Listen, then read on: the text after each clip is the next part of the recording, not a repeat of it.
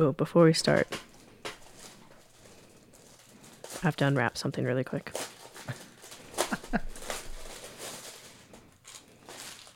I have to unwrap two things, actually. You know, technically that's better podcast content than a lot of our visual jokes.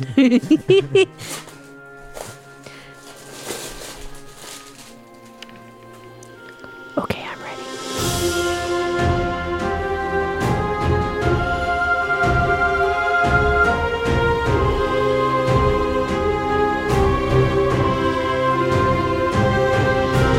Well, it's Wednesday night, and we are here at Rachel's apartment, which must mean it's Starformers night. Welcome to Rebels and Robots, episode 37.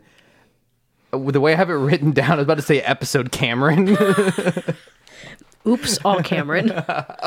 We haven't done that quite yet. So episode 37, I'm Cameron. I'm Rachel.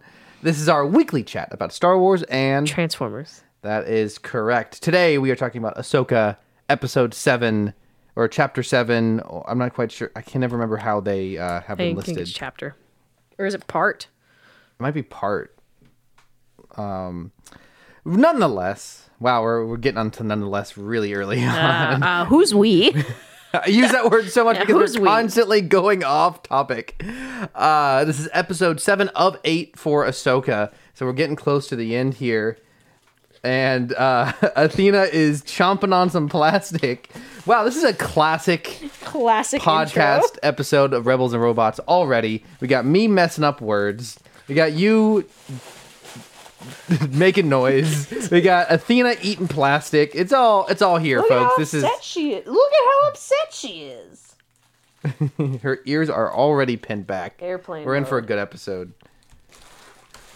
She was talking right before we started recording, so we'll see how quiet she stays today.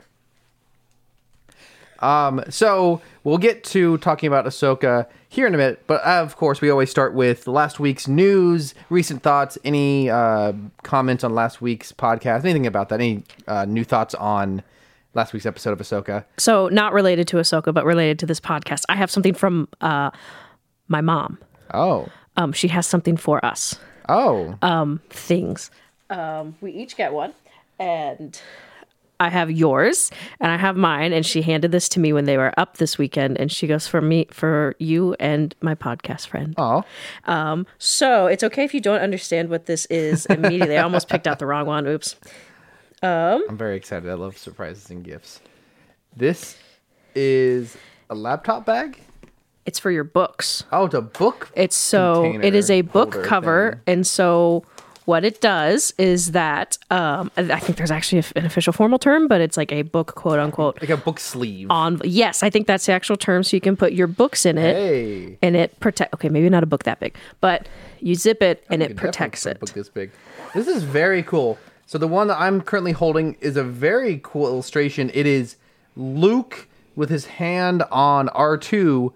This is something you briefly see in episode 7, more in episode 8. It's from the flashback of Luke seeing his Jedi Temple destroyed by Kylo. This is a very specific scene, but a very cool illustration. I love this. This is very cool. Thank you, Rachel's mom. This is a very librarian gift. It is a very librarian gift. This is mine. Yours is Transformers. Very nice. Wow. It's a little bit smaller, but that's okay. So we've got Soundwave versus Blaster and all their cassettes. I didn't know that there was an Autobot. Yeah, we've seen him a couple times. He doesn't really do a whole lot. Okay, so that's a fun. These are very like niche, but like great for fans. Exactly. So these are super cool. Soundwave, Rat Bat. That's his name. Rat Bat. Rat Bat. That makes more sense. Oh gosh, I just realized it. The bird. Soundwave's bird. Laserbeak. Laserbeak. Yeah. And wow, I knew Transformers. Wow. Put me to shame. And Ravage, and then we have Blaster. Oh, I know their names in my heart of hearts. But basically, these are like the polar opposites of Rumble and Frenzy. Steeljaw, which is the other cat, and then a Rhino, whose name Disney, I don't please don't remember. sue us for copyright. Please don't sue us. But so yeah, those are from my mom. She's very excited about them.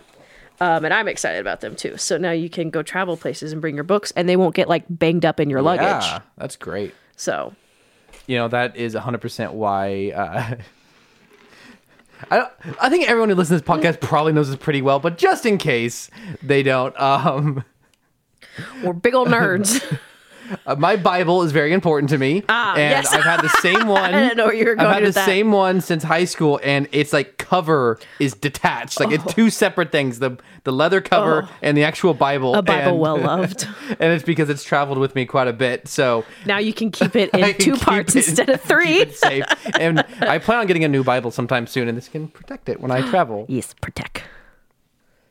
That's very cool. Well, thank you so much, Rachel's mom. You're gunning for #1 fan. You better watch out, Megan. You know who else has a book sleeve? Do you know where she got these? Is this like an Etsy thing? From a book fair? Book bow. Book bow. As in BOOKBEAU. As in like a bow.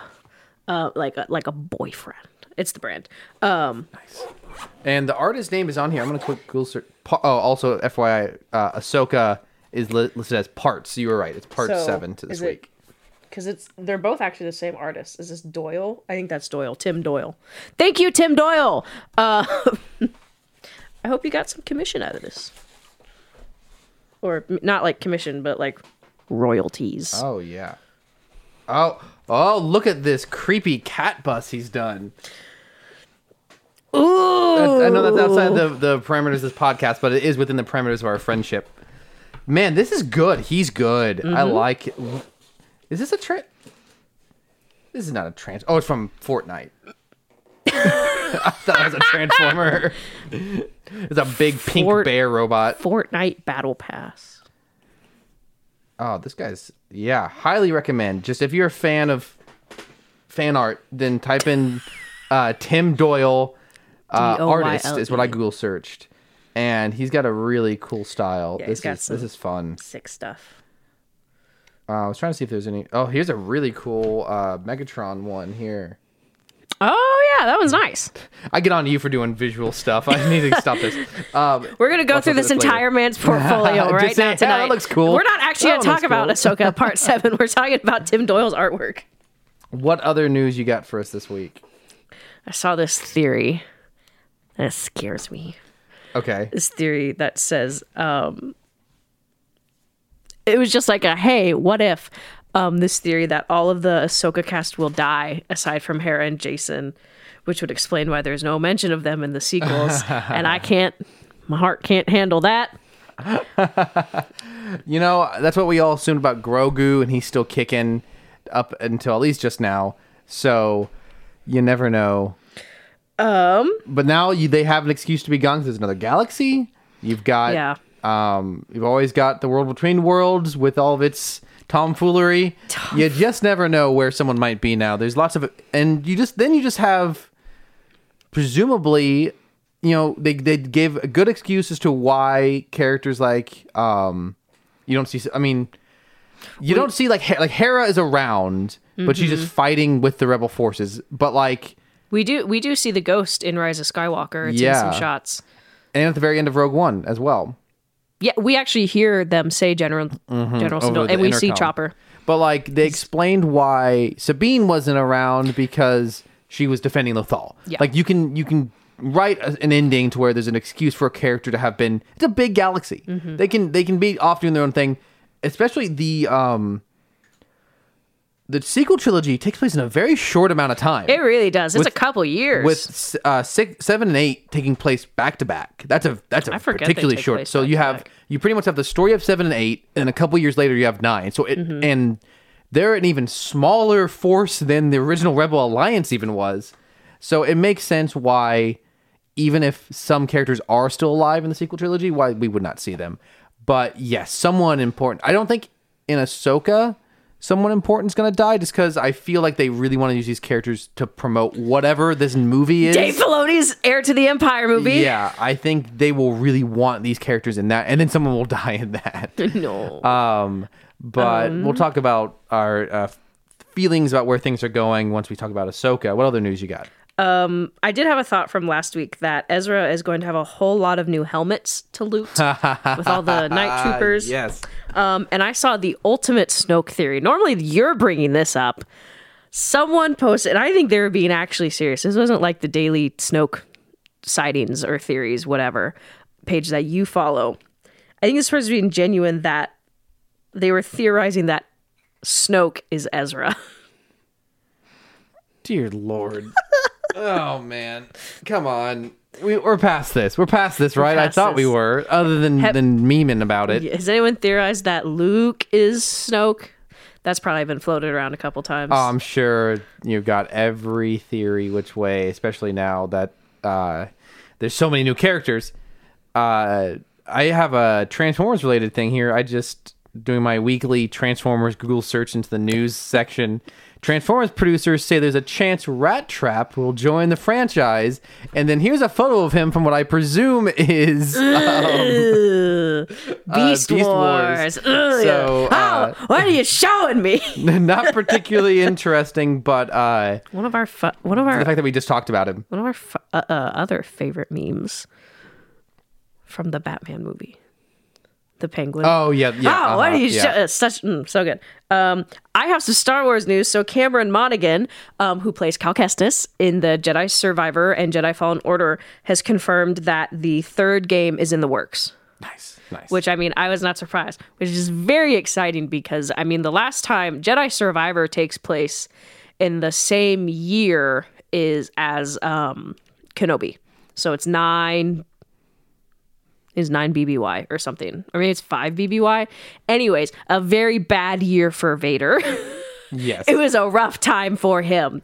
So they're working on it. I mean, it's going to be huge, but they've started it. So yeah.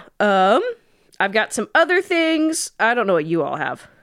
I like how I said you all as if I'm speaking to more than Cameron. Yeah. As if I'm including Athena in this question. What? Did you say you have another thing? Yeah. Go for it. So I think this is just more like an Easter egg that Dave Filoni threw in for funsies, but there is a scene from one of the earlier episodes where we see Baylan Skoll. He puts the map in the pedestal at Cetos.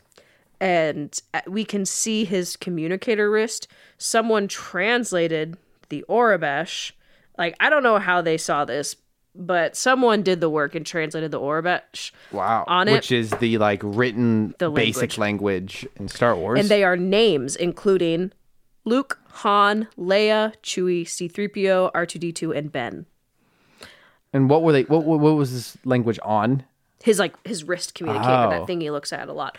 I think a lot of people are thinking this is probably just like a cool Easter egg to see. Like it is like when they showed that 2-second clip in Mando season 3 of a piece of glass and people translated it to a verse from Exodus. I think it's kind of like just an Easter egg. Absolutely. Unless that's his hit list, which it could be, but I don't think it's going to go that far. He's got some bigger fish to fry and some bigger hills to stand on ponderingly. So, well, here's a news article that seems to be trying to move in on our Starformers turf. And they start a gang war with this website.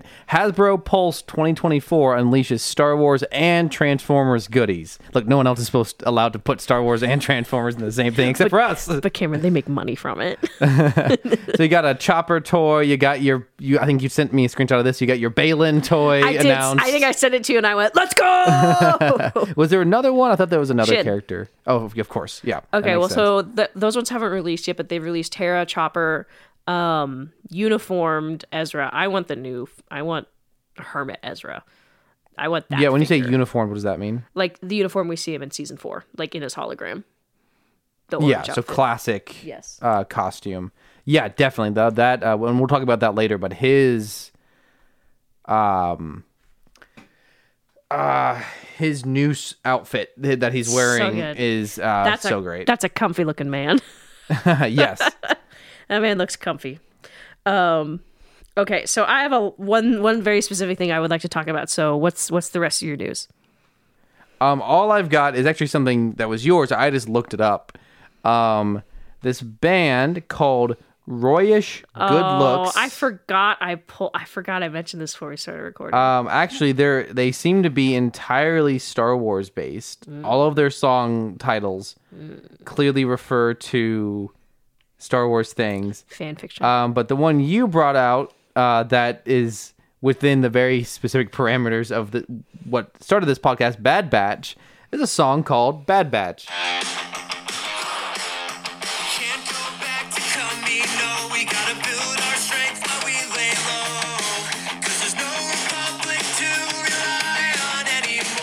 I gotta admit, I thought this would be way worse.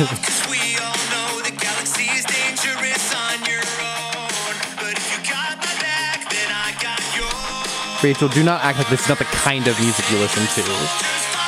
It isn't. It's just, it just makes me like cringe so deeply in my soul. That could be a lot worse. It could. I don't know. I don't know what it does. It just like, and it just makes me viscerally makes me react. think of Sam Jackson from I think it makes Jurassic me think of Park. like some various phase of like fan fiction. And, Absolutely. Like, But Sam Jackson's character in Jurassic Park could be way worse. Could be much worse. Someone who read the book and all the things they changed, it could be much worse. Real quick, I just want to. Their most popular one has 4 million listens. It's called "Hello from the Dark Side." Is that a Hello cover? It's an Adele cover. I think we can probably guess how that one goes. That's my one bit of news. I love Adele. I love that song. Okay, so the meat of what Hello? Is it me you're looking for? This is my terrible Palpatine impression. Was pretty bad. Anyways, the meat of what I wanted to talk about in this news section is that the Zepho. You have to remind me what that is. Okay, so we are first introduced to the Zepho in Jedi Fallen Order.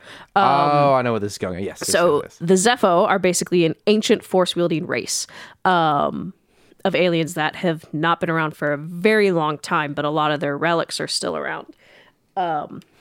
So very important part is, there's a lot of that exploration, and at some point, as we learn in Fallen Order, they have left the galaxy to seek other things. They allowed the Force to corrupt them in a very similar way that it happened to the Jedi in the prequels. As they continued to seek out more knowledge about the Force, the dark side corrupted them. And so they left the galaxy to cleanse themselves, to seek new knowledge, to remove themselves, basically. Interesting. So, some of the text found in Peridia, and some of the background scenes on this temple that they are in translates to it's Zepho markings. It is the Zepho markings that we see in Jedi Fallen Order, or similar characters there, and some of the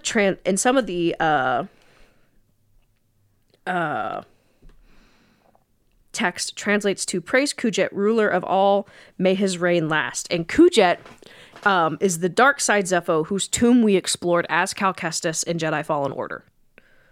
So we have seen that name before. We have seen that. And so that, that kind of causes the question, did the Zepho come from this other galaxy too? Considering the Zepho are, I believe, more ancient than, like, they're pretty ancient. And they left. That it kind of begs the question, did they originate from this galaxy and travel to the main galaxy, or did they leave? So, and the Zepho are older than the Night Sisters. At least by all canon that we know so far. They, I believe, were probably some of the first Force users. That makes sense. And so the last thing, like, as we know, like, one of the last things said when the Zepho left was, "I lead my people into the great unknown, hoping we will find peace." Mm-hmm. So, considering how ancient the Purgle are, there's this very interesting conversation one could have is, so this is very obviously Zepho. And in last episode, when Balin is talking with Shin before they meet with the bandits, he makes a comment that there is something out there on that planet, and it's old. it's old and it's powerful. And I think, there's a lot of okays at Night Sisters. I'm very much more thinking towards the Zepho. Even if you look at the statues, yes, they have some like Night Sister, like they have some Night Sister like influence. They look like Zepho statues that were eventually like carved to something else. So interesting. that is what I'm thinking. I'm like, I think they're like, it very much, if it continues to go down the Zepho route, there's a lot of connections that they could make. Yeah, we could just get live action Cal Kestis, honestly. But so that is a very interesting line I want them to explore. That's probably some of my favorite aspects in the Fallen Order and Jedi and Survivor series. Like, there's a lot of cool stuff running around as Cal Kestis evading the Empire, but learning about this ancient history stuff was really cool. Except I did hate the Zepho tomb in Fallen Order because I got lost every time. I had to look up how to leave because it was such a maze. I didn't know what to do. So anyways, that's so cool. I'm here for all this like Zepho lore, and seeing it in like live action is really cool. So, all right. Well, we'll see what happens next episode. No leads on that from what I can tell with the episode we watched last night, but maybe episode 8. Unfortunately, we'll lead down that path. You have any other news before we move on? Well, cool. So before we talk about Ahsoka, we can briefly mention any highlights from the episode of Transformers G1 we watched tonight called Child's Play. Ultimately, I guess not that surprising of an episode to exist. Most notably for us, I think the most fun of it was the very cheap animation. Oh, it's so bad. There's so many egregious mistakes. Yes. But pretty much a handful of Autobots and Decepticons get teleported to an alien world where the aliens are like 10 times the Transformers size. And so it's pretty much Honey, I Shrunk the Kids, or almost Toy Story-esque as well, with the Transformers as the small things. And there's a little boy trying to help them, and scientists want to dissect them. And that's about the whole episode. There's a cat. There's an alien cat. There's also an alien hamster elephant thing named Booper, which is a fun name. Top tier. I found his name. They probably mentioned the episode, but Frank Welker has a long list of characters he plays. Obviously, he's Megatron and Soundwave and Ravage, but he's also the cat Nitro, which... Frank Welker is in everything. If there's a monster noise, it's 9 times out of 10 it's him. The fact that the cat's name is Nitro, which is itself a very Transformers name, but he's also Booper, also Skywarp, and Trailbreaker. Just like, what is Transformers? He's what is this show? collecting many checks. Many $10 checks. So if you get a kick out of cheap 80s animation, this is probably one of the best ones to watch of Transformers G1, because it is hilarious. Just both animation choices and just straight up mistakes, missing body parts, missing frames, characters warping in and out of scenes or phasing through objects. This is the kind of stuff you expect from CGI, because such mistakes can happen just naturally on accident. Of them, I guess. It shouldn't be happening in hand-drawn animation, though.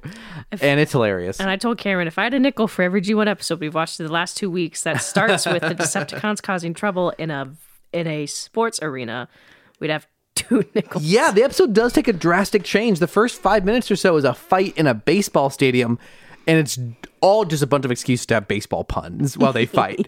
And then it dramatically shifts in its subject and tone. I don't know about tone. It's still very goofy. But so any other highlights from this episode for you? We got to see a very interesting frame of the Decepticons flying along with Ravage, who just runs in the air. So Ravage is a jaguar, puma, panther sort of transformer. And whereas we know all the Transformers can just fly when it's convenient for them, he can fly, but he's also running in midair, and it's very funny to watch. In a similar shot, there's also a Decepticon who is not on that planet, is in the shot. He's not! And then he's not in the next shot. There's a great shot where... within about 3 seconds, you have 3 egregious animation errors. You have they're in the sewers, and Optimus Prime crawls out of a pipe, and he's like skipping around. Like if you ever played a video game online and your internet starts lagging and characters just start teleporting around, that's what he does here. 3 ping. Yeah, he just like goes from being in the pipe to out of the pipe. And then the camera starts to pan up, and on top of the pipe, Starscream just appears. It's not like he, like, you know, obviously in this world things can teleport, but like he's supposed to have been there. That's not his shtick. Yeah, he's just pops into existence, and then he threatens Optimus Prime and kicks him, but he doesn't move, but his leg comes up from off frame, so you see his whole body. I don't think that was his leg either. I'm pretty sure it was the same color. There's no other Decepticons around. I don't know. And then it cuts angles, and Starscream jumps on him. I'm pretty sure it was supposed to be his leg, and they just didn't animate him moving.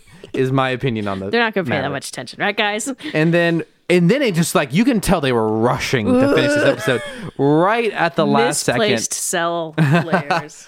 Right at the last second, the little boy, the alien boy, is helping them. He goes over and grabs some Energon cubes and turns. And I guess the energy from the Energon cubes must have just decimated his atoms, because he turns and his entire upper torso just disappears for a few frames. And then he has a toy rocket ship, and he's putting this Autobots onto it, and they are like phasing into it. And then the cat also phases his head through the rocket ship and is much smaller than he should be. It's hard to actually encapsulate with just words. You just have to watch it. You can find it on YouTube. It's so good. Yeah, all Transformers episodes are free on YouTube. Watch it on 2 speed for some of our listeners. Yeah. Yes. Cool. So you ready to move on to talk about Ahsoka? Yeah.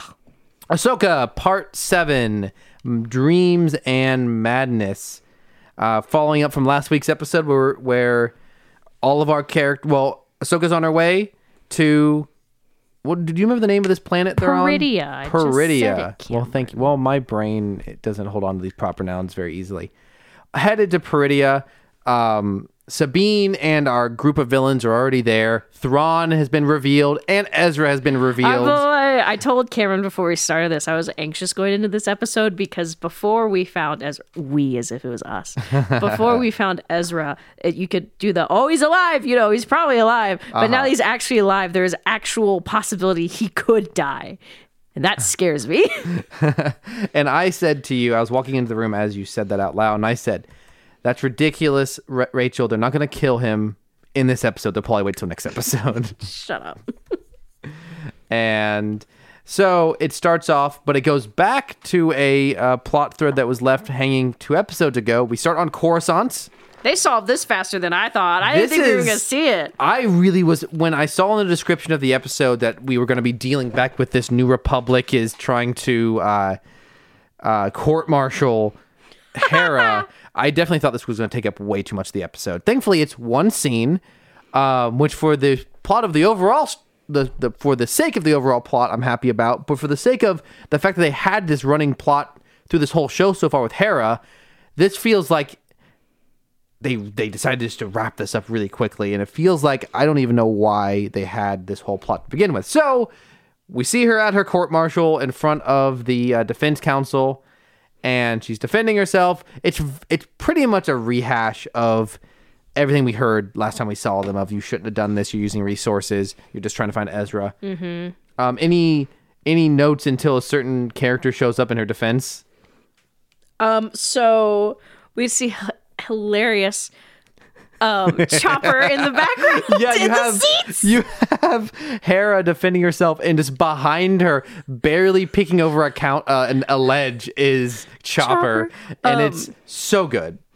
And so Senator Ziono, who I don't like. He's mean, and I don't like him. He's the one that's very much against any possibility that the Imperial Remnant is actually a threat. Yeah. And so he is like, this is impossible. And Captain Teva is there. And Teva steps in and he goes, what about the conflict on Mandalore? Yeah. And I was like, so we have our Mando season 3 reference, which would make sense because Captain Teva was pretty involved in that situation. He was going behind some backs too, helping Mando and all of that. But so now we know, so it's going along. So I guess we do have confirmation that it's going along the same side, or almost parallel at least. So Captain Teva's like, what about Mandalore? And of course, the senator's like, that was an isolated, I don't know, whatever. He brushes it off. But that was just kind of interesting because I was like, oh, okay. So we have a reference of that outside of Mando. And then we have a certain character show up. Yeah. Oh, one other note I wanted to make here. One of the senators, who I don't believe was in the hologram call previously, he is a particular species that we've seen before. I'm trying to find the name of the species. He's a Sulistan. Yeah. So this is one of the very few species that's actually named after the planet they're from, Sullust, who I know that recognize that planet. Where have we heard Sullust before? I know that's gotten a mention in a major thing. It's in a couple episodes of Clone Wars, it says here. Some Night Sister episodes. Oh, that's interesting. But I feel like there was an actual movie reference. Not really that important. Did it get destroyed in The Force Awakens? I don't think so. Because it wasn't Coruscant that got destroyed because the New Republic moved. Yeah, it was. I'm not sure. It may have been. Nonetheless, this Sulistan, the most famous version of this is Nien Nunb, who is Lando's co-pilot in Episode 6 on the Millennium Falcon.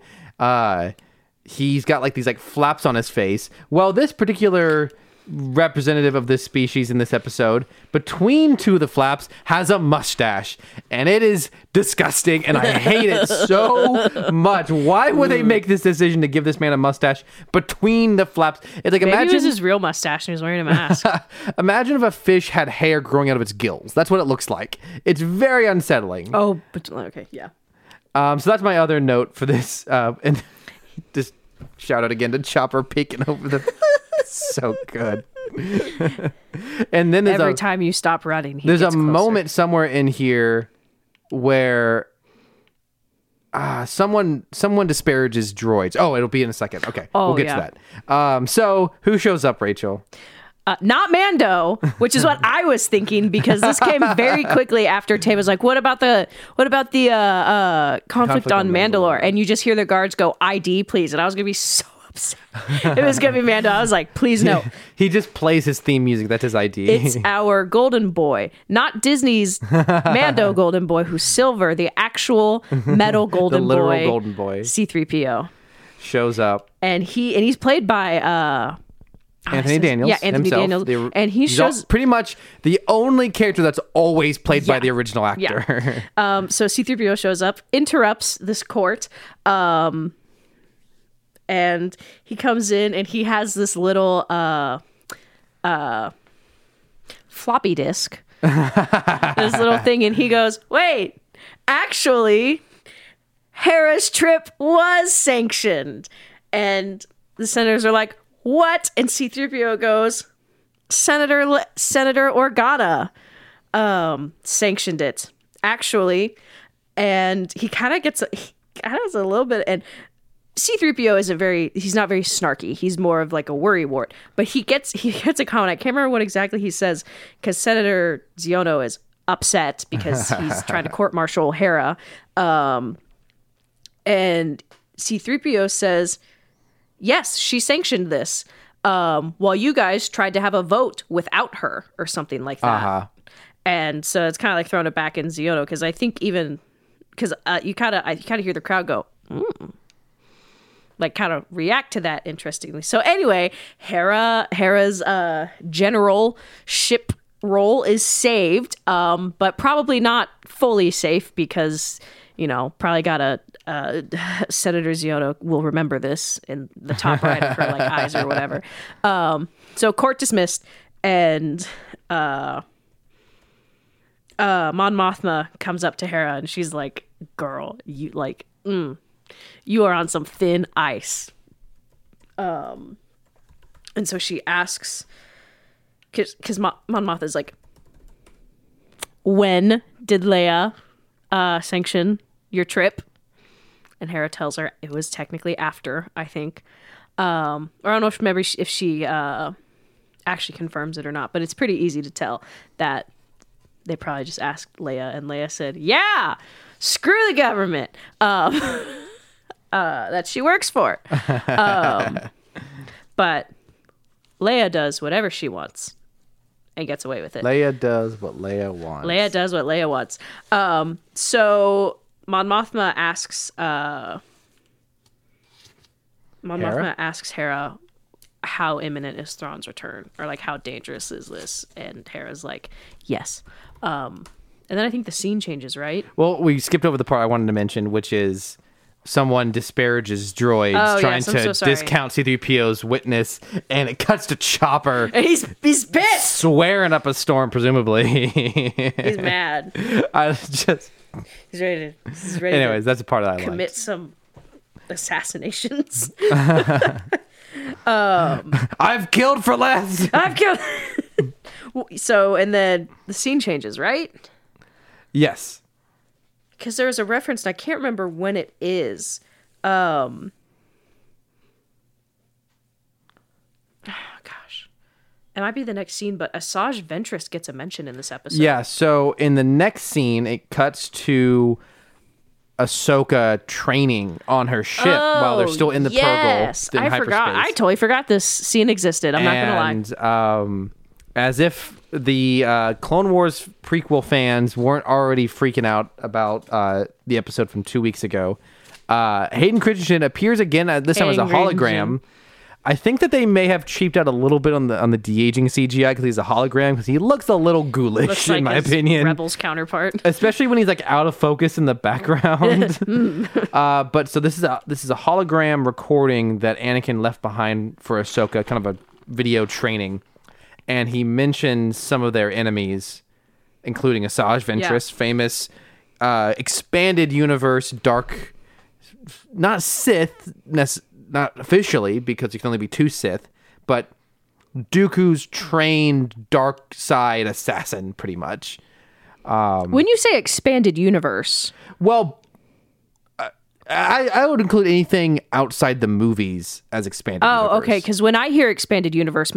most times I've seen that referenced as like Legends. Well, I mean, technically, that's when she was introduced. She was introduced in Legends originally. She came from the 2D animated Clone Wars cartoon. But she's also in Clone Wars. Yeah, I know. But she has never appeared. It's not, when I say expanded universe, I would say, would a normal person know who this character is or not? They have even a chance to. A normal person has not seen Clone Wars. She's not in the movies. She's not even mentioned in the movies. She does that. She is in a book though, Post Order 66. Really? Yes. I assumed that she was dead by that point. Well, book spoilers. I think it's either Dark Apprentice or Dark Path. I do not want Darth Bane. No. I do not actually have this book, but so it's very interesting because I want to get the title right. I don't want Legends. I want actual real canon. It's called Dark Disciple. And so it is Post Order 66. And do you know who the other main character in this book is? No. The Jar Jar? No, gosh, no. We already know what happens to him.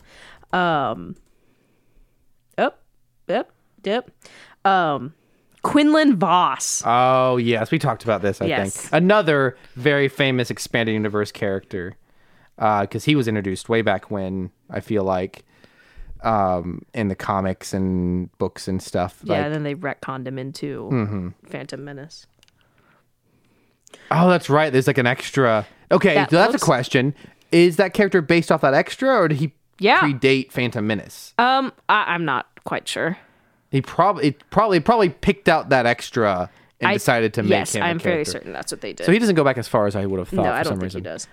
But still, though, I mean, that's still pretty early on, nonetheless. For this, as far from that's like 20 years ago. So we get what happens now after the training. She finishes ends. the training, and then the Purrgils are slowing down. Are you laughing? Well, you really laughed at the comment I had when they. Hu Yang says, according to my instruments, they seem to be slowing down. I just said, slams on brakes. Oh, yeah. The Purrgils come to an abrupt stop and spit out Ahsoka. Yeah. So, Purrgils are slowing down. They go back to the start of the ship, or the cockpit, and the whales are in distress. And they're not quite sure why. There's definitely something going on outside. And so they're like, okay, we need to get out. So they get out of the whale mouth. And Thrawn has set up hundreds of mines. It's like tens of thousands. Yes, tens of thousands of mines outside the planet, like in rings. And he did that fast. Yeah, well, I would presume they were probably already there. Just the only other people we've seen come to this planet had authorized access to it. But so, yeah, the whales are just getting slammed by all these mines because once they're activated, they go towards whatever is moving. So Huyang and Ahsoka and their ship, they're able to kind of take cover. And then the Purgles go, we out. Yeah. And they hyperspace jump away. They are gone because, they're wise creatures. And they're like, we are not going to continue driving through explosions. So then suddenly it's just Ahsoka and Huyang dodging all the mines. And then some fighters get sent out to intercept them and destroy them. This kind of gets into a frustration I have for this episode.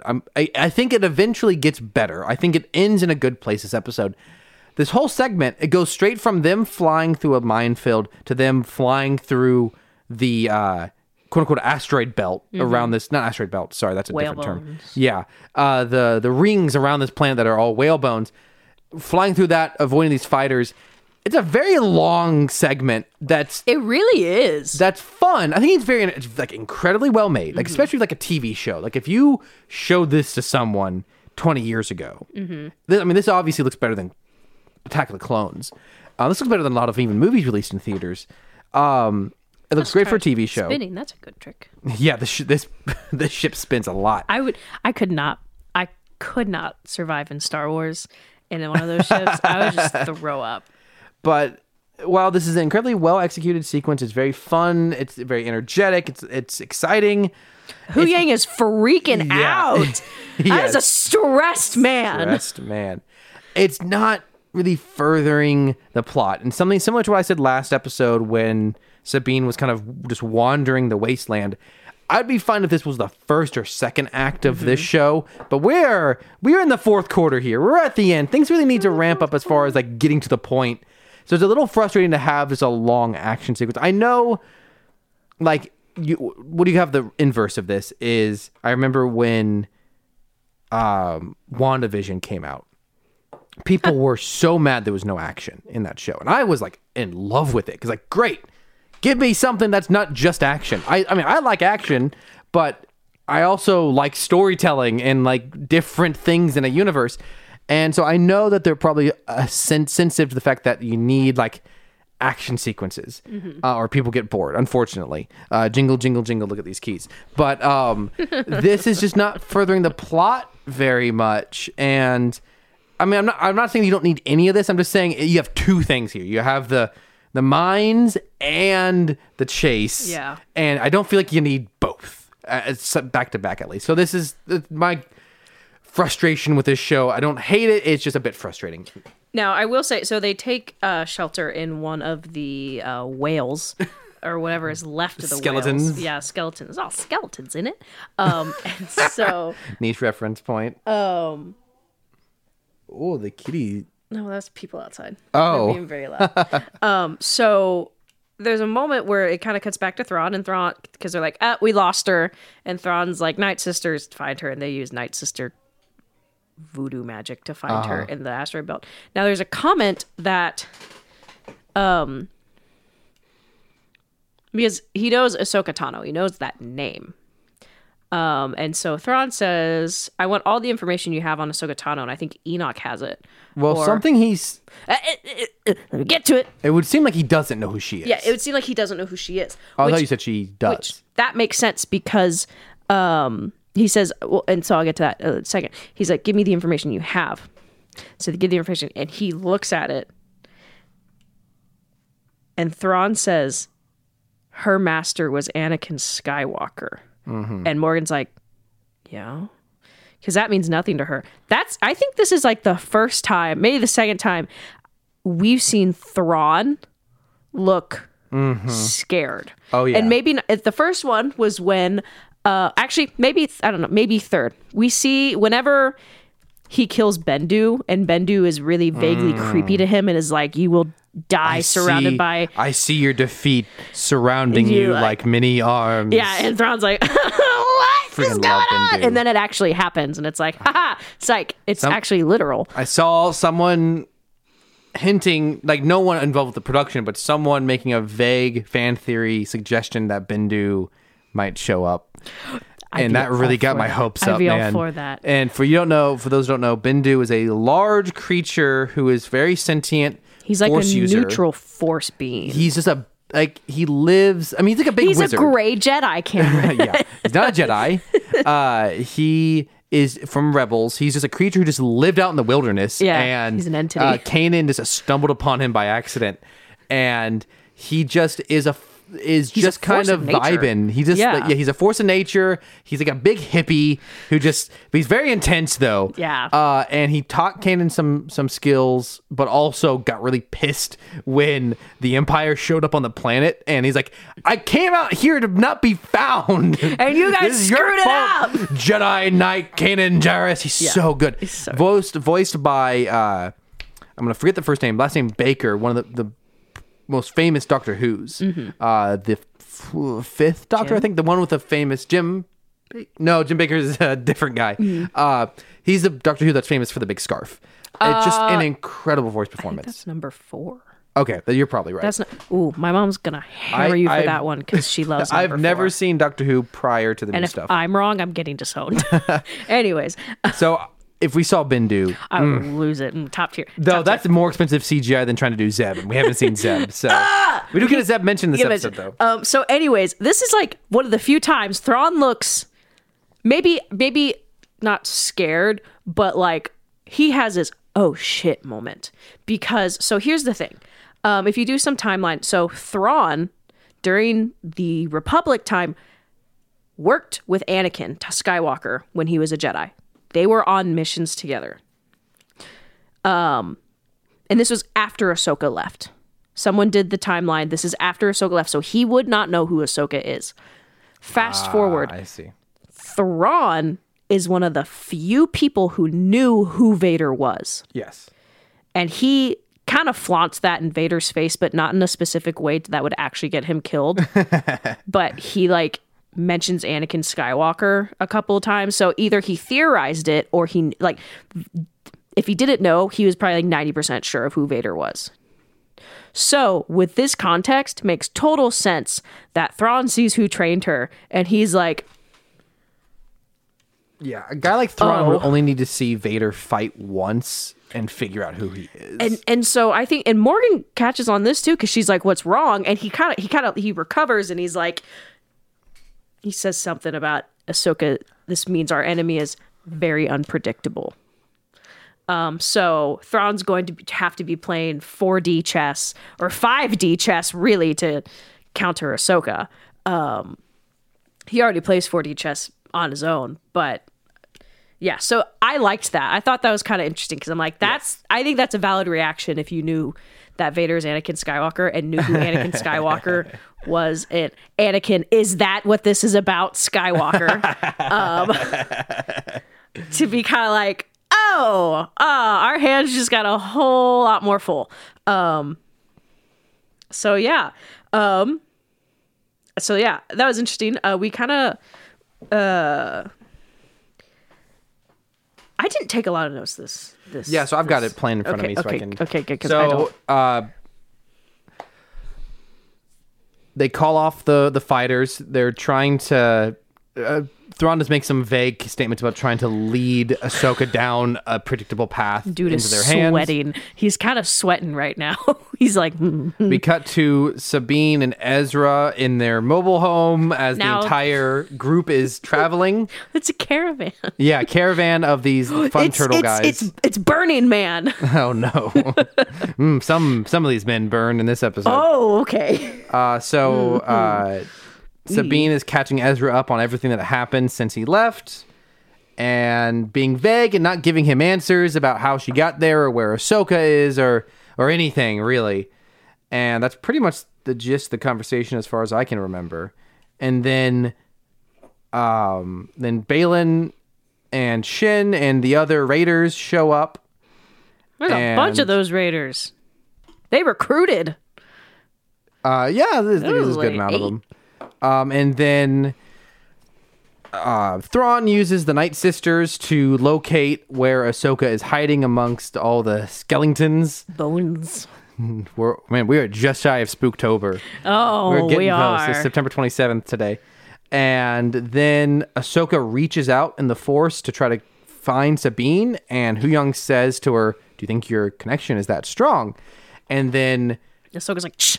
Everything goes quiet, and it is almost, if not entirely identical to the exact sound editing of when Rey and Kylo do their Force FaceTime in Last Jedi, of how like everything goes quiet, like the dyad.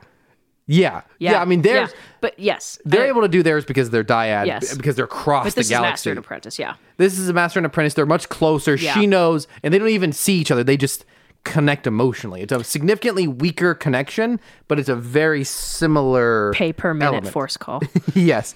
And I love this. I think this is very visually well done.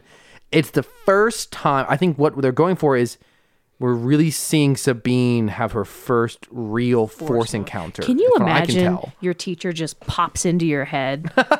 No, thank you. So here's the thing that I thought was very interesting, because we've seen... So, of course, we've seen the Force dyad between Kylo and Rey, which is so strong. That's so strong to the fact that they can visually see. And Ahsoka ends up being able to pinpoint where Sabine is.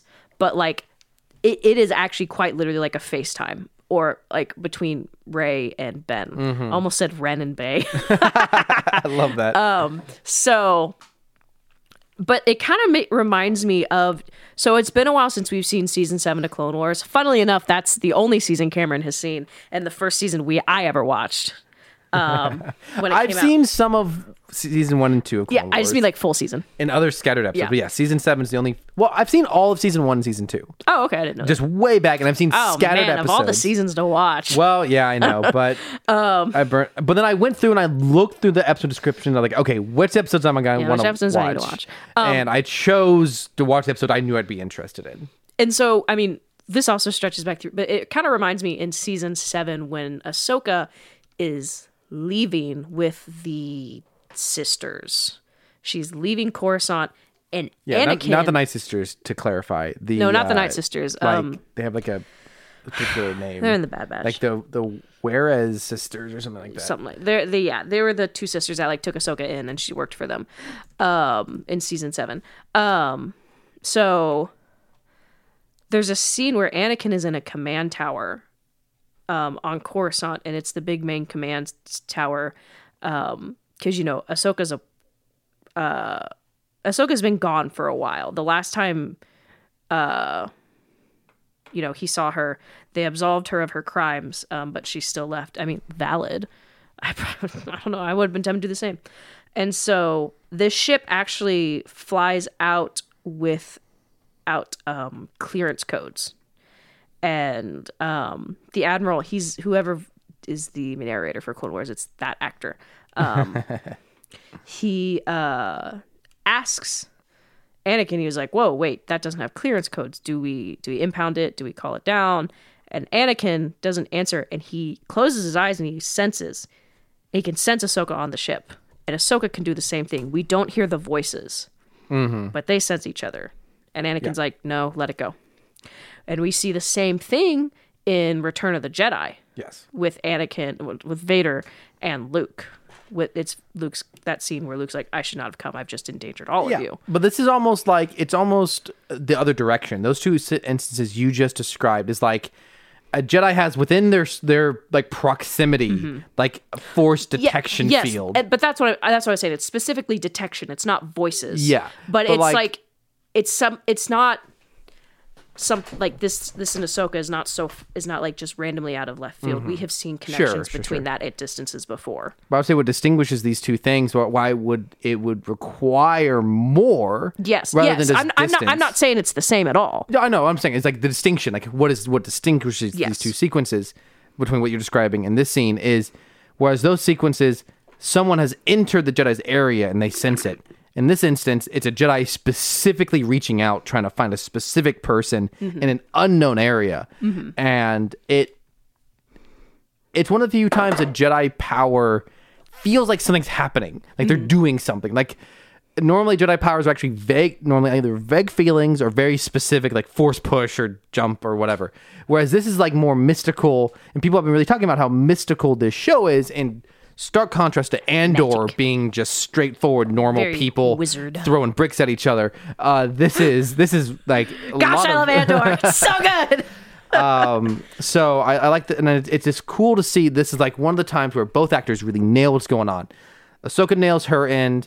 The actress who plays Sabine really nails the facial performance Natasha. of having the feelings. So yeah, it's a cool scene. And then That's also at that moment. That's when they're found. Their location is pinged. yeah, so Thrawn's Star Destroyer. No, it's not the Star Destroyer. It's the ring. The Eye of Sion uses its cannons. The One Ring to rule them all. And they flush out Ahsoka. She goes for Sabine. This leads. So then we get a sequence where I'm watching it right now.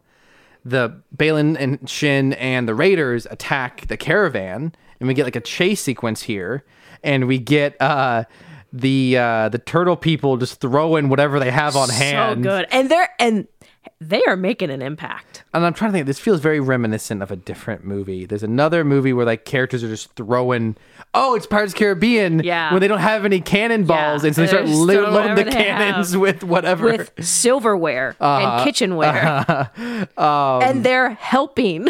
Yes, and it's a very fun sequence. The scene of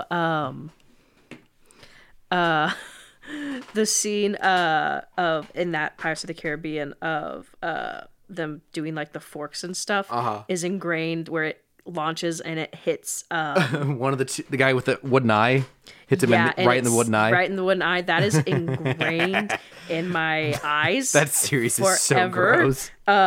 It's not pierogi. That's not the name I'm thinking of. It's Rigetti. Yes, That's his pierogi. name. I was close. So the Raiders take down one of the turtle people's They're home. They shot his wheels out. And so Ezra refuses to leave him behind, and so they circle up and go back and save him. And what did you say, Cameron? I don't remember. He said he leaves the 99 for the one. Yeah, so up to this point, we're making a bunch of Jesus jokes, which has been the common joke on the internet this last week. Wake up, babe! New Space Jesus just dropped was the favorite one I saw, because everyone says that Obi-Wan, like specifically Attack of the Clones, looks very much like a stereotypical picture of Jesus Christ. Yeah, and then the jokes of Ezra. I love it. So funny. So Ahsoka and Huyang show up to help, and Ahsoka's plan is to jump out of the ship, and Huyang is Anakin. Really concerned about this, but I said to you, this is just basic Jedi stuff. Yeah. Jumping out of a moving ship, Jedi do that every episode of Clone Wars. Especially if you're Anakin Skywalker's Padawan, you just jump. Like that's, I feel like, especially like maybe even specifically Ahsoka, that's like her thing. Yeah. Like the big climactic moment of Clone Wars season 7. I did make that reference. I did comment. I was like, she survived a free fall from a Venator. She's fine.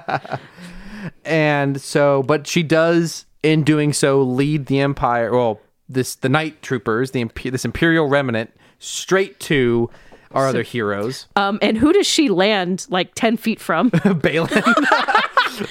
Who is yet again standing pensively by himself, looking at the sky. This man, he's a philosopher. Someone should calculate how much of percentage of Ray Stevenson's paycheck went to him just standing around. That's why he had that like hallway scene at the beginning, because he just stands for the rest of the season.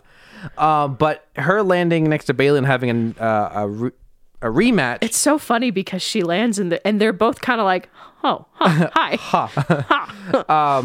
Her having her rematch against Balin is emblematic of something I do love about the show, which is our heroes and villains are constantly interacting. And one thing we forgot to mention is that Balin has sent the Raiders in Shin, like he sends Shin by herself. he does not go with her. Yeah, She Shin is comments with on it. the Raiders Yeah. attacking. And she's like, Sabine "You're and not Ezra. going with me." And he's like, "No, go claim your place in this new empire. Kill Ezra and kill Bridger and kill Ren." And it's kind of interesting because I kind of got this feeling that Shin was kind of pissed. I got this feeling that she was just kind of, it's almost like she's like, "Are you for real?" Yeah, we'll definitely get back to that in a moment because that little thread continues. But Baylan and Ahsoka, what I was getting at a moment ago was the villains and heroes in this series are constantly interacting, which I love because too many of these kinds of stories, superhero stuff, science fiction stuff, action movies, if the hero and villain ever meet, which sometimes they don't even meet, it's at the very end of the thing. And ultimately, you just have like two different stories going on that are barely related. You have the hero's story and the villain's story. And I much prefer most stories for the villain and hero to interact so that they have a reason to hate each other. Yeah. And you get that's like, what is the best, like when people think of this kind of stuff, people love Batman and Joker talking in The Dark Knight. That's what people love. Is just the hero and villain talking. Fighting is great, but talking is even better a lot of the time. Especially like the fighting only works if they've talked before. And so just the amount of like the distinctions, the parallels between Shin and Sabine and Ahsoka and Baylan. And now obviously we haven't had as many interactions with Thrawn, but we've had those in the past. We've had those in the other shows, so we don't need that as much now because we know. But at the very least, we did get an interaction between Thrawn and Sabine, so we've seen that. And so they continue to fight, and Shin shows up to fight Ezra, and I don't know if it's not Shin, it's just the Raiders. Yeah. So Ezra and Sabine and the other turtle people, they circle up and they get out of their car. And Sabine tries to give Ezra his almost said laser, his lightsaber. Yes. And Ezra refuses it and says the Force is my ally. And this is the most baller move, man. Ever since Last Jedi, the ending of Last Jedi, where Luke, instead of doing what everyone expects him to do, Jedi Stan podcast. When Luke projects himself and quote unquote fights Kylo without actually fighting him, I love it. That made me realize that's very Qui-Gon of him. And that in parallel to Yoda not ever fighting. I mean, he's never in a chance to fight in the original trilogy, but like you don't see him with a lightsaber. You don't see him do any fighting. He's just running around his swamp, cackling. And when Obi-Wan says, "If you strike me down, I will become more powerful than you could possibly imagine," he doesn't come back to life as a warrior. He becomes an ethereal force ghost. And we see Luke fight against the dark side in Return of the Jedi when the Empire's trying to goad him into a fight, and Luke says, "I won't fight you." Well, he says throws it to his lightsaber away. Yeah. All of these led me to the conclusion that the absolute pinnacle of being a Jedi is not fighting. Well, I mean, go ahead. Sorry, don't we see that almost with Kanan at the end of season 4? Yes. Granted, there's not a lot of options. We see it at Kanan. Kanan sacrificed himself. He could have probably just jumped down and tried to go fight, but he didn't. And we see it with Ezra at the end of season 4. Instead of going to fight Thrawn, he yeets them both into space. So I guess I would track my phrase. I mean, yes, ultimately, if a Jedi could solve a problem without fighting, that is the pinnacle. Yes. But that's not always possible. Yes. So more broadly, I would say a Jedi relies solely on the Force. That the lightsaber, while I love lightsabers, it's a tool. It's a crutch. Oh.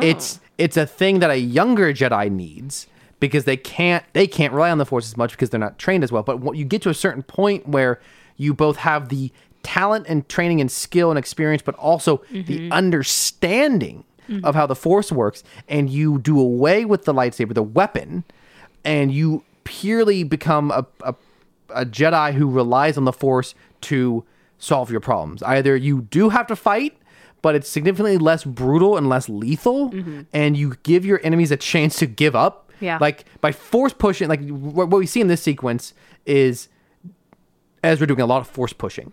That gives you, I mean, I'm extrapolating and adding my own analysis here, but I would say that gives your enemy a chance to give up. You're not blatantly trying, you're either trying to knock them out or you're trying to get to scare them. And a lightsaber is a brutal weapon. And nonetheless, the fact that he denied using a lightsaber and just purely wanted to use the Force, and that line, the Force is my ally, so good. And we went, true Jedi, True Jedi, true Jedi, true Jedi. That's good. And except that quote's taken directly from Yoda. That's what Yoda said in The Empire Strikes Back, is the Force.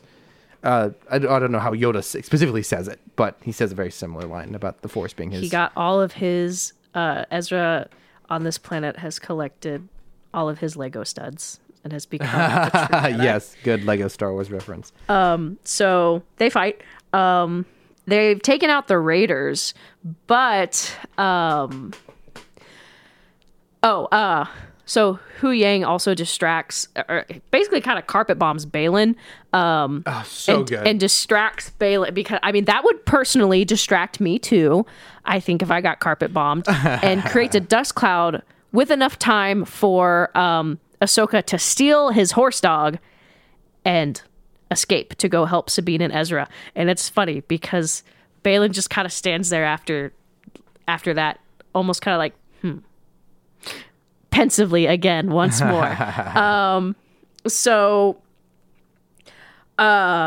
The two squadrons that were sent, that Thrawn sent after Ahsoka and Hu Yang's ship, have now, located the battlefield, and so good chunk of night troopers are there, and they surround Sabine and Ezra, and in one of the most peak Ezra moments, because Shin goes, kill them. And Ezra goes, wait! He puts his hands out, and surprisingly, they wait, which is funny enough. And he goes, we could talk about this, which is the most on-brand Ezra thing he could do. We see Ezra pulling stuff like that in Rebels all the time. Just wacky things like that. I thought that was very peak Ezra. And then he tries to surrender. Yeah, He's like, you can take us as your prisoner. Which is, he goes, yeah, you can take us prisoner, which is hilarious because he's done that so many times. Not like fake surrendered, which I think is against the Geneva Convention, actually. I think it's actually a war crime to fake surrender and then take advantage of your enemies. Anyways, and then Ahsoka saves them. Yes, Ahsoka saves them. It's suddenly 3 Jedi, and they start fighting, and they just start decimating. Oh man, we skipped over something. So how really? Shin enters the scene, or maybe it's after this. Oh, Ezra force blocks her lightsaber. Yeah, that's also very cool. But she comes out of nowhere, and he narrowly dodges it. And she cut his hair! And it singes his hair. He was like... And, man, it's just like little things like that. Just like the comments, the fight scene, how the lightsaber looks when he's like force holding it back. Yeah. This sequence, I freaking love. So good. So good. Because we are getting character stuff. We're getting to see what Ezra's like now. We're getting interactions between Ezra and Sabine, interactions between them and Shin. It's different from the space battle. I love space battles, but space battles don't really give enough space for for character development. Whereas land battles like this, and especially once they get out of their little pod mobile homes, it becomes almost entirely practical. You have guys in actual stormtrooper costumes, guys in actual raider costumes. Like everything that's happening is really happening, as opposed to space battles, which are like entirely CGI. It's just so satisfying. We're getting, and it's, again, if you're a Rebels fan, you already know who Ezra is as a character, so you're just getting to like appreciate him being there. And one more comment about you saying the surrendering and trying to talk it out was very Ezra. And another element of them trying to really capture Ezra, the character, in the cartoon, most people would say he has purple eyes. According to Wikipedia, he has blue eyes. Yeah. If this is blue, this is like the deepest blue possible. Yeah. They are clearly CGI. It's funny that both him and Thrawn have CGI eyes. And Hera. I think they did Hera too. Ezra's eyes in this are so bright. That is a blue-eyed man. And I appreciate it. It's not like totally overly done, but it does make him look a little bit more like the cartoon character, which is a lot of fun. Yeah. It's so Ahsoka shows up. And it's kind of just like Shin at this point. And well, actually, no, it's not just Shin at this point. So they've killed some of the stormtroopers, and then Thrawn's like, call him back. Thrawn is watching this from his little, I don't know, NFL football drone. That was the only thing I could relate it to. This little drone flies away. He's like, call him back. And he calls back the stormtroopers, night troopers. And he makes a comment that we're missing a player. Lord Balin Skoll. Yeah. And Morgan is kind of he's very smug about this. He's very anti-Balin Skoll. Like, I think the fact that he's a former Jedi really puts him off. Yeah. And he, like, he seemingly feels very, what's the word I'm looking for? Like, he knew Balin was going to fail. And he's like, man, he didn't even try. Whether he knows Balin is actually alive or not. Maybe he thinks he's dead. Maybe he thinks Ahsoka killed him. But, so,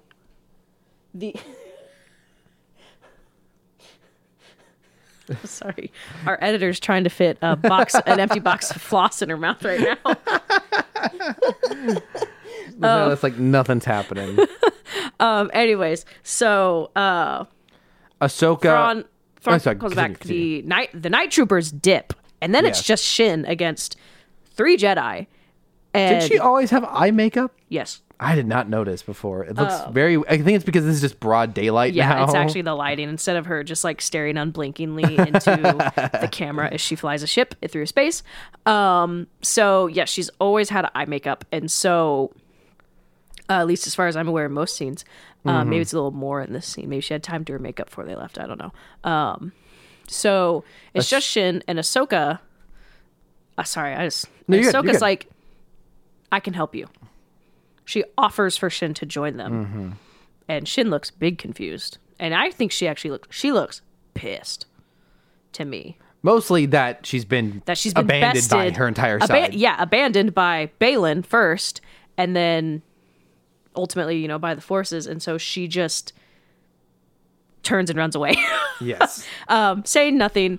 And to quickly take a step back to Thrawn explains why he's bringing back all his troops. Yeah. It pretty much just boils down to, we're about to be done and ready to leave. Yeah. They can't stop us, so we're just going to leave. Yeah.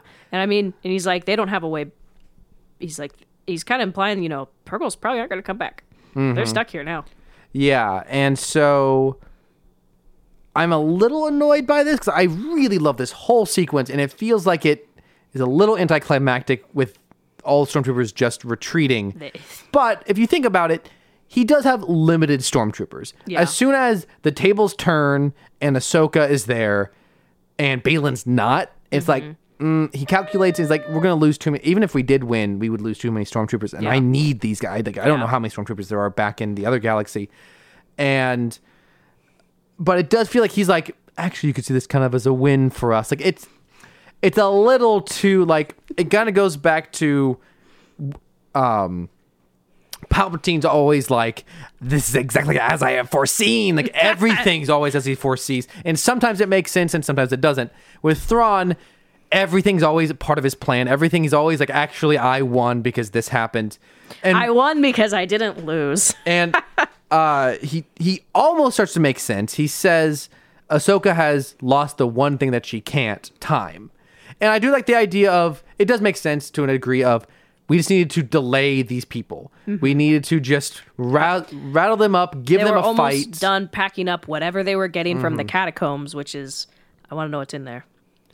But like, I just don't know how much time was actually lost by them doing this. Like, they were almost done loading the cargo when I think Ahsoka was showing up. So, or maybe that was towards the end, but yeah. It just doesn't, it feels like, I really like why I think people love Thrawn. I'm not really familiar with his original appearances, but at least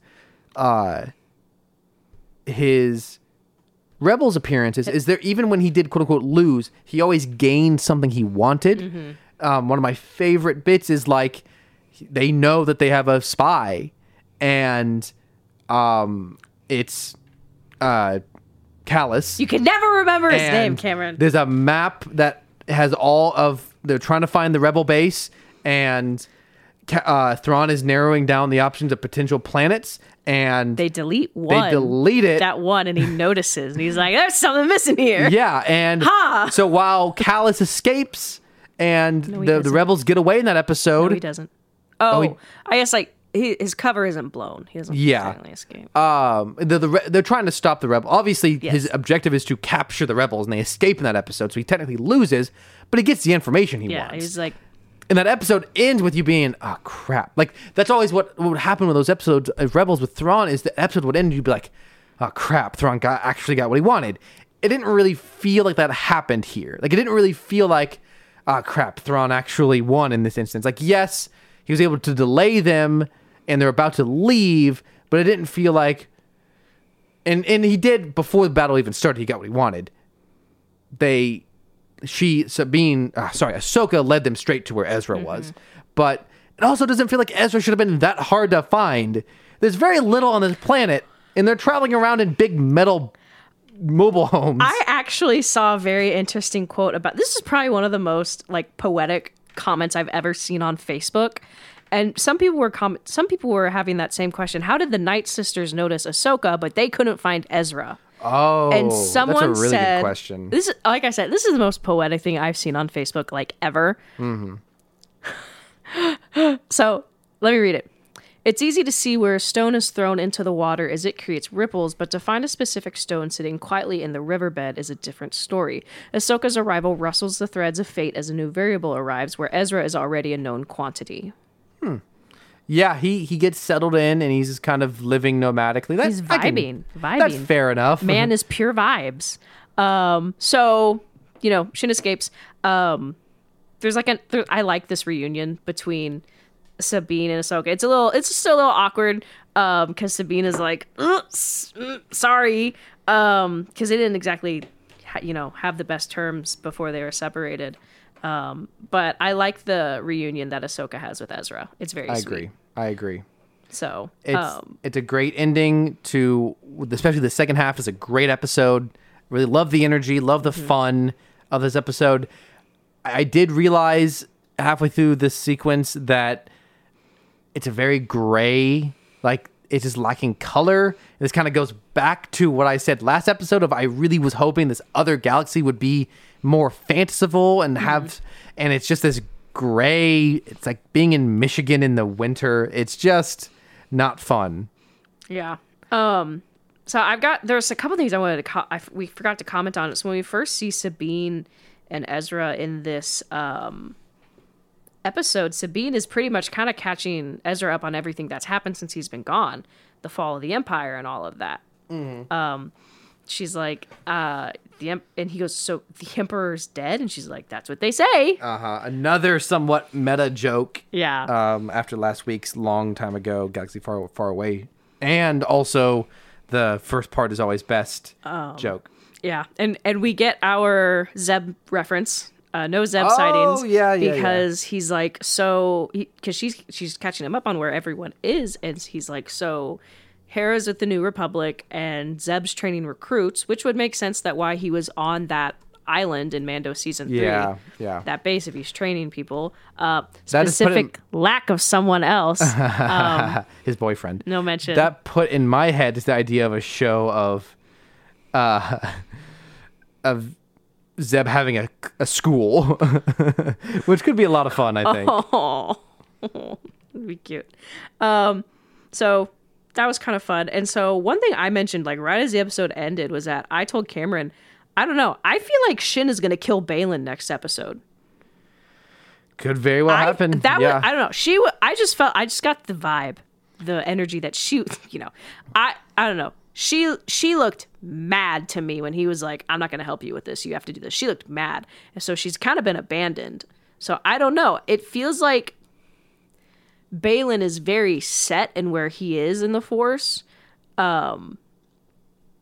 Like as a Force user, and Shin feels like she's traipsing into that dark side. So, I mean, it's very usual for dark side users to kill their masters. Mm-hmm. So yeah, and while this whole series has had very clear parallels between Sabine, Ahsoka, and Shin and Baylan, typically when you have the villains and heroes are paralleling for the most part. At the end, they end in two very different places. It feels like Ahsoka and Sabine are going to make up and reform their connection. Well, the opposite of that. Things are a little tense back home on the range. So next week is the last episode. Yes. Which is... We're ready for it. Oh, gosh. So let's go. I'm really psyched. It's, like I said last week, we have I hope it's long. Yes, we have very much blown past my worry of having little to no Thrawn or Ezra. We've gotten a great amount. I obviously would have liked more, but I'm happy with what we've gotten so far. It's been great. Now I just hope for something that's got some closure. Not complete closure. I want to see the Zepho. I want to see the Zepho. I want something more than just a cliffhanger. Like, I love cliffhangers. I think, like, favorite Star Wars thing is Empire Strikes Back. I think that movie both has an incredible complete story and a cliffhanger. You can do both. So I'm hoping that it just feels like this season of Ahsoka told its own story. You probably are going to get some sort of closure with Shin and Baylan. So there's that. And you're probably going to get some sort of closure with the relationship of Ahsoka and Sabine. And that's probably good enough. I think it was a fun episode. Really looking forward to the end. Some fun comments off of Reddit that I'm seeing here. Ezra, so much has changed while I was gone. What do you mean Jabba's dead? Oh yeah, Senator Organa killed him in a bikini. Zeb is training recruits off screen. He met Leia. Yeah. Which is hysterical. Zeb is training recruits off screen, not eating up budget. Oh no. So yeah. Our editor is doing a big stretch. Oh, she wants to eat the floss container. Do you have any final comments before we go into Meme Minute? I'm excited and anxious where we're going to go next. It's going to be good. One more week. What a perfect time to have a Mando episode. Oh. I would be pissed. Can you imagine just they're like, oh crap. We need Mando in this. Oops. Or we just get a Boba Fett episode. What's he been up to? Well, welcome to the final segment of our show called Meme Minute, but it's longer than a minute because it normally goes on for like 20 minutes, which I don't know how that relates to a meme parsec or a meme astrosecond. But nonetheless, Rachel, do you have any videos to show I this do. week? I have two videos and I actually saved them instead of just opening them on TikTok. Ah, good call. They're both the same theme. Someone on TikTok, Cole right now has been doing some hysterical Donald Trump impressions. Okay. Themed about how Donald Trump would probably be commenting on Star Wars events as if he was in Star Wars. Let's do it. And so it's just, I got two. I only did two. My favorite one got deleted and I'm really quite sad. Newt Gunray is a failure. The invasion of Naboo was a colossal mistake, so big. I recently spoke to him via holotrans receiver. Somehow I could still smell his terrible breath. So disgusting. That's great. I gotta know what. It's just, they're cracking me up. My favorite one was when he did about Jango Fett, and I think it got deleted. I'm so sad. No. I was so sad because he makes comments like, great man, we need more of him. Which is clone joke. Clone humor, I guess you could say. I see. I just enjoyed a warm meal at lifelong friend Dexter Jetster's ex's diner on Coruscant. It's so beautiful, it's delicious, and he still hasn't named a sandwich after me as requested, so what gives, Dax? Your ratings would go through the roof. I guarantee it, and it's so true. Here's the Larry David sandwich. What about the Donald Trump sandwich, Dax? What's going on? Anyways, it's just, I don't know. It's just so funny. He's too good at it. He's too good at that impression. That's all the videos I got. Well, I've got a meme here. This has been a very common joke this last week. You actually already mentioned it. But it's a little bit more of a twist on it from what you already said. Twist. It's got a photo of Attack of the Clones, Obi-Wan, and a photo of live action Ezra. And it just says over Obi-Wan what people think Jesus looked like. And then over Ezra, what Jesus actually looked like. We've made so many chosen references. What else you got, Rachel? Purely visual. I got this one too. Oh, man. So this is a picture of the first sighting of Enoch when he turns around, but someone has photoshopped it so his mask is popped off and it's Babu Freak as if he's so controlling funny. It's really well photoshopped too. It's really, really good. I like that so one a good. lot. Another very common joke that was occurring this week. This is a classic Rebels joke. Classic This says, didn't Jabba the Hutt die in Return of the Jedi? How is he still alive in Ahsoka? Is Dave really going to ignore original trilogy canon like that? And has a photo of Ezra from last week's episode. I've seen it's so funny. Okay, am I going to get in trouble if I post this one on Twitter? Well, let's take a look. I think I had this one in the previous episode. Are you sure? I feel like I've sent it to you I before. know I've seen it. I feel like I've sent it to you. Okay, maybe that was what it was. So for context, is a For picture the people who can't for see the this people visual meme. in the peanut gallery tonight. It is one of the many iterations of Megatron, and it is spelled Magatron with a red cap, wearing a gray camo shirt that says God's Country, camo cutoff jeans shorts, and he's holding a Trump 2020 flag. I sometimes do disrespect just the bizarreness of some memes. I spent 3 hours one time trying to find this very specific image, and I just came across it by accident this week. That's wonderful. And this was like 3 months ago. I was trying to find this. So this one's kind of visual, but it's got a fun pun or wordplay to go with it. It's got an image here of like a mobile mop bucket that's blue and red, and it just says Optimus Prime thinks we wouldn't notice him. It looks a lot like Optimus Prime. Look, I know I bring it up way too often, but I'm going to bring it up again. This is what the Transformers should be turning into. Mundane objects. This would truly be in disguise. Minivans. Imagine how many people you could assassinate if you could disguise yourself as a mop bucket. As a mop bucket. Anyways. It says, Dry Bones Come Alive by the Night Sisters.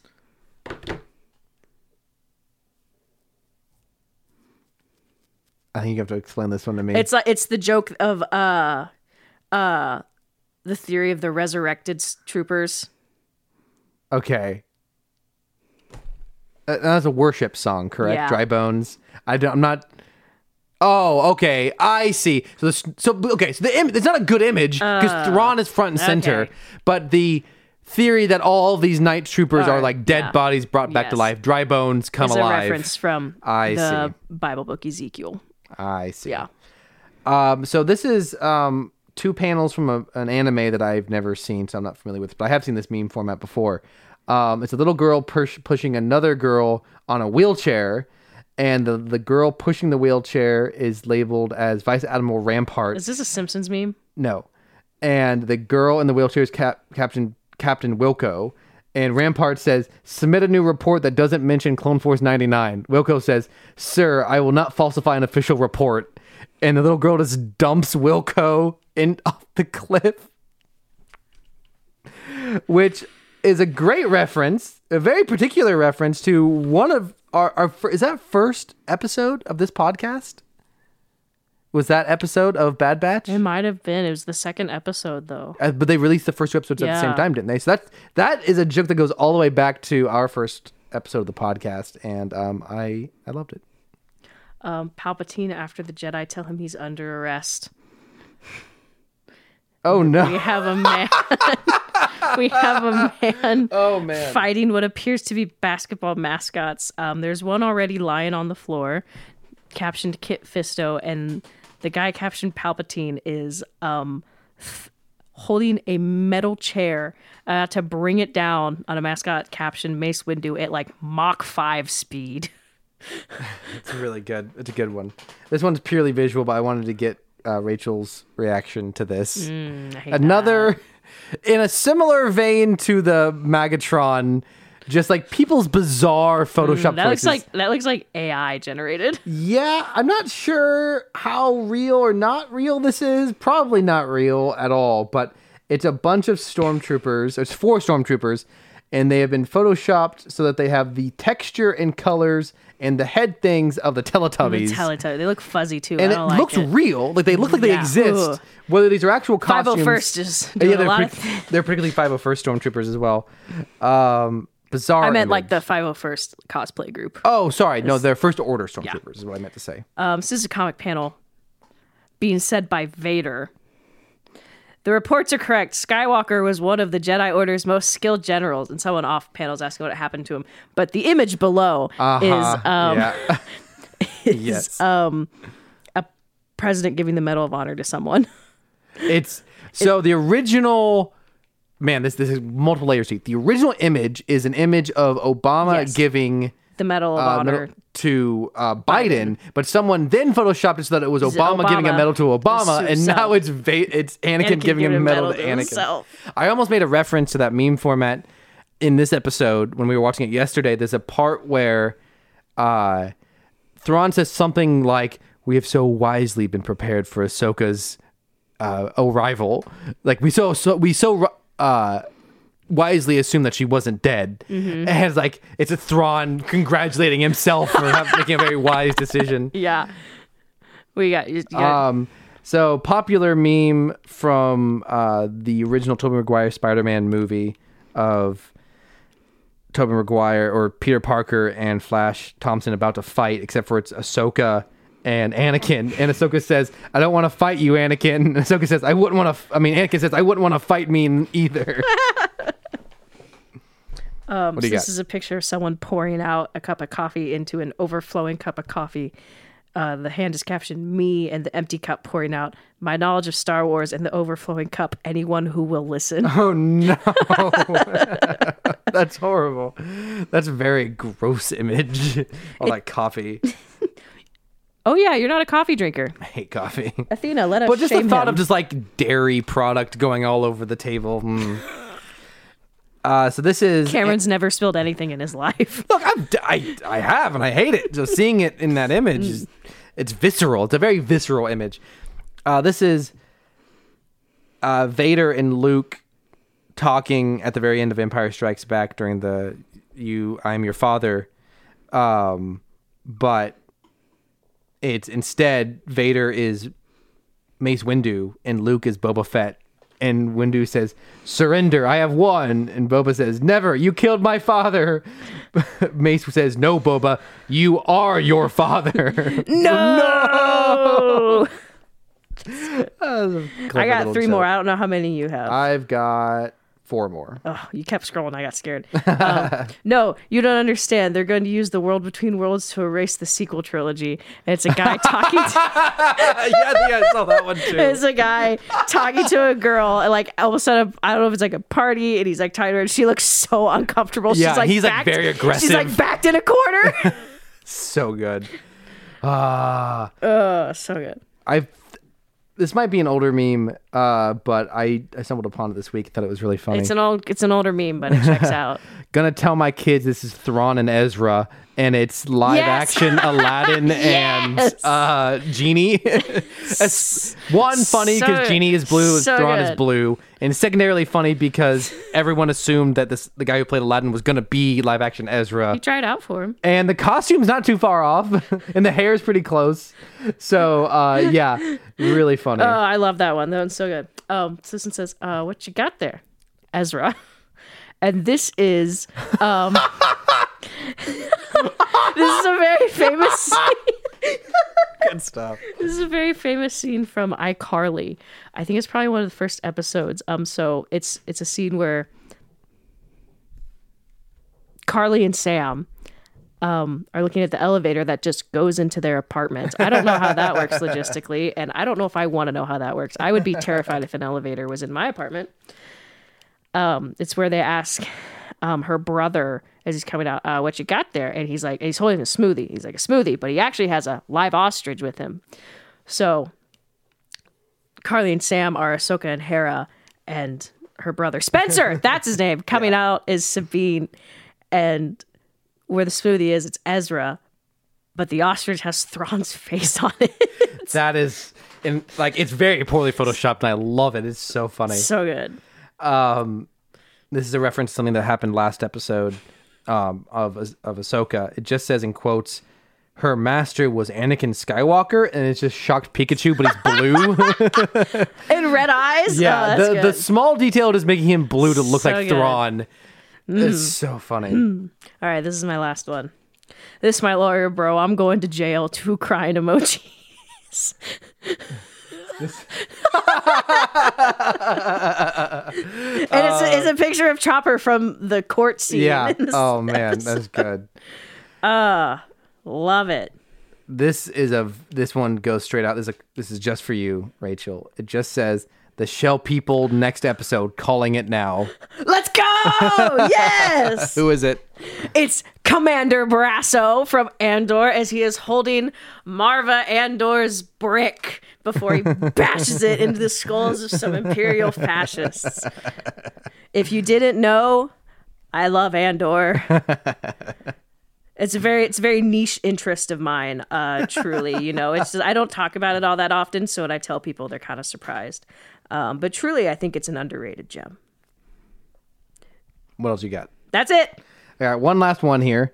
It says, who wore it better? And you've got our Transformer Autobot RC, who's the pink girl Transformer, and you've got Grimlock, and they both have like aprons on, and they're like carrying a plate. Do stuff like this, Cameron. I especially love it just because Grimlock wearing a gigantic apron and carrying a plate of drinks is so funny. It's his size. Do you have any idea what episode that's from? No. So funny. So that's the end of my memes. Let me send these to you. We lost our editor. Never mind, she's napping by the door. She's waiting to escape. She knows I'll be leaving soon. She heard me minute. She's like, oh, it's almost She's like, done. oh, we're almost done. It has They'll been turn like my 20 water minutes. fountain back on soon. She did come over and inspect it shortly after I turned it off today. She didn't. I forgot to turn it on last time. Oh, no. Until I Poor woke up baby. and I was like, wow, it's so quiet. And then I walked into the kitchen and she ran over to it and yelled at me and I felt bad. Oh, I forgot you said we both had the Babu Did Freak you send one. me yours? Yeah. I just beat you to it. Ah, there it is. Okay. So what do we got here? So it's not the Megatron. We got Dry Bones come alive. You got Mace Windu fighting Palpatine, or Palpatine fighting Mace Windu and Kit Fisto with a chair. Spike's down there. Yeah. Yeah. You got Anakin giving Anakin a medal. Well, it's got a Screen Rant watermark in the bottom. But you could have taken that. I guess the Anakin giving Anakin the medal award. Are you guessing that's mine? Yeah. Yeah, I made it. Nice. Which one is? What is it? This is the one of Vice Admiral Rampart shoving Captain Wilco off a cliff. I know it's probably giving myself away by making such a specific reference, but I thought once I saw the meme so format good. and I thought it was going to be the one from Simpsons when you were describing it. I think there's a similar scene in Simpsons. Oh, interesting. Simpsons. My knowledge about Star Wars. Anyone who will listen, that seems very you. Oh man, this. What you got there, Ezra, is really funny. This my lawyer, bro. I'm going to jail. That's my really funny. lawyer, bro. I'm going to jail. So we got the iCarly one, the coffee one, or the Dry Bones Come Alive. I'm guessing it's between those three would be my guess. It's hard. Got it down to 3. Dry Bones, coffee.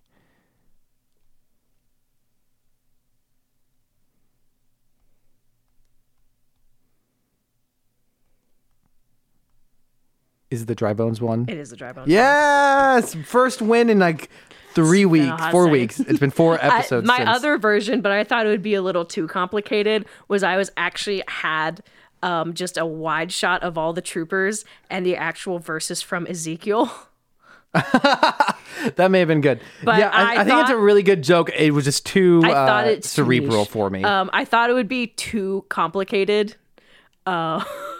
It's a beefy little amount of text. Okay, I've caught up a bit. I think I talked about it last week. I've now actually done it. I've now created an actual spreadsheet with a chart to keep track. This is week 12. This is our 12th week of doing this game. Woo! I am now at 7 wins, and you are still at 8. I got one today, so I should be at 9, right? Oh, you got it right. I don't know why I thought you didn't get it right. Never mind. My bad. Like, bro, okay. Really Nope. it. No, you're good. I don't know why I thought that. Okay. 9 and 3. Very good. Okay.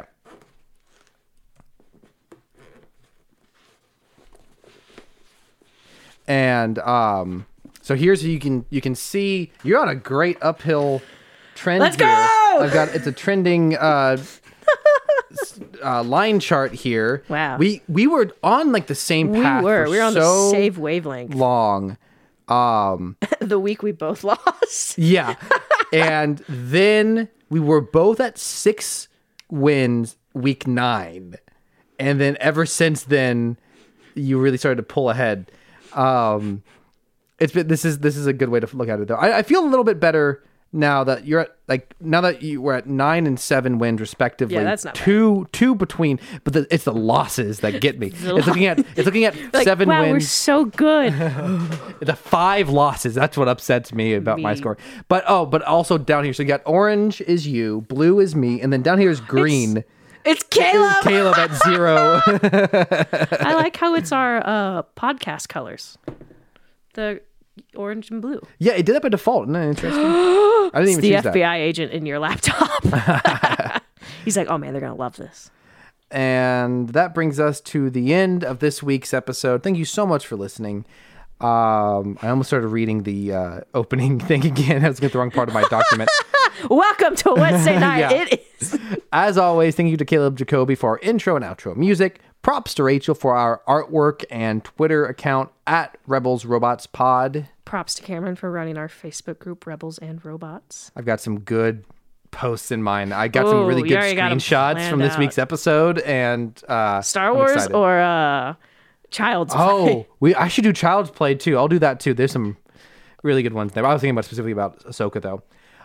Shout out to Athena for editing this. I don't even know where she is. I don't know. She's by the door. Shout out to Athena for trying to fit an entire floss container in her mouth. Give us something to read on the pod. Leave a review. Tweet or DM us memes. Don't do Amazon though. We will never. Do not leave a review on Amazon. Don't leave a review on Amazon. We will never see it. We've tried. Rachel's mom, do a review somewhere else. Feel free to send us your opinions as well as anything that we're covering, and then we will judge them. This is Cameron and Rachel signing off saying thanks Rachel's mom for the nice book sleeves. We appreciate it. I can keep my Bible protected now, I guess. Your Bible protected so that way you can read about the dry bones. We're really outing ourselves this week. Good night, everyone. Good night.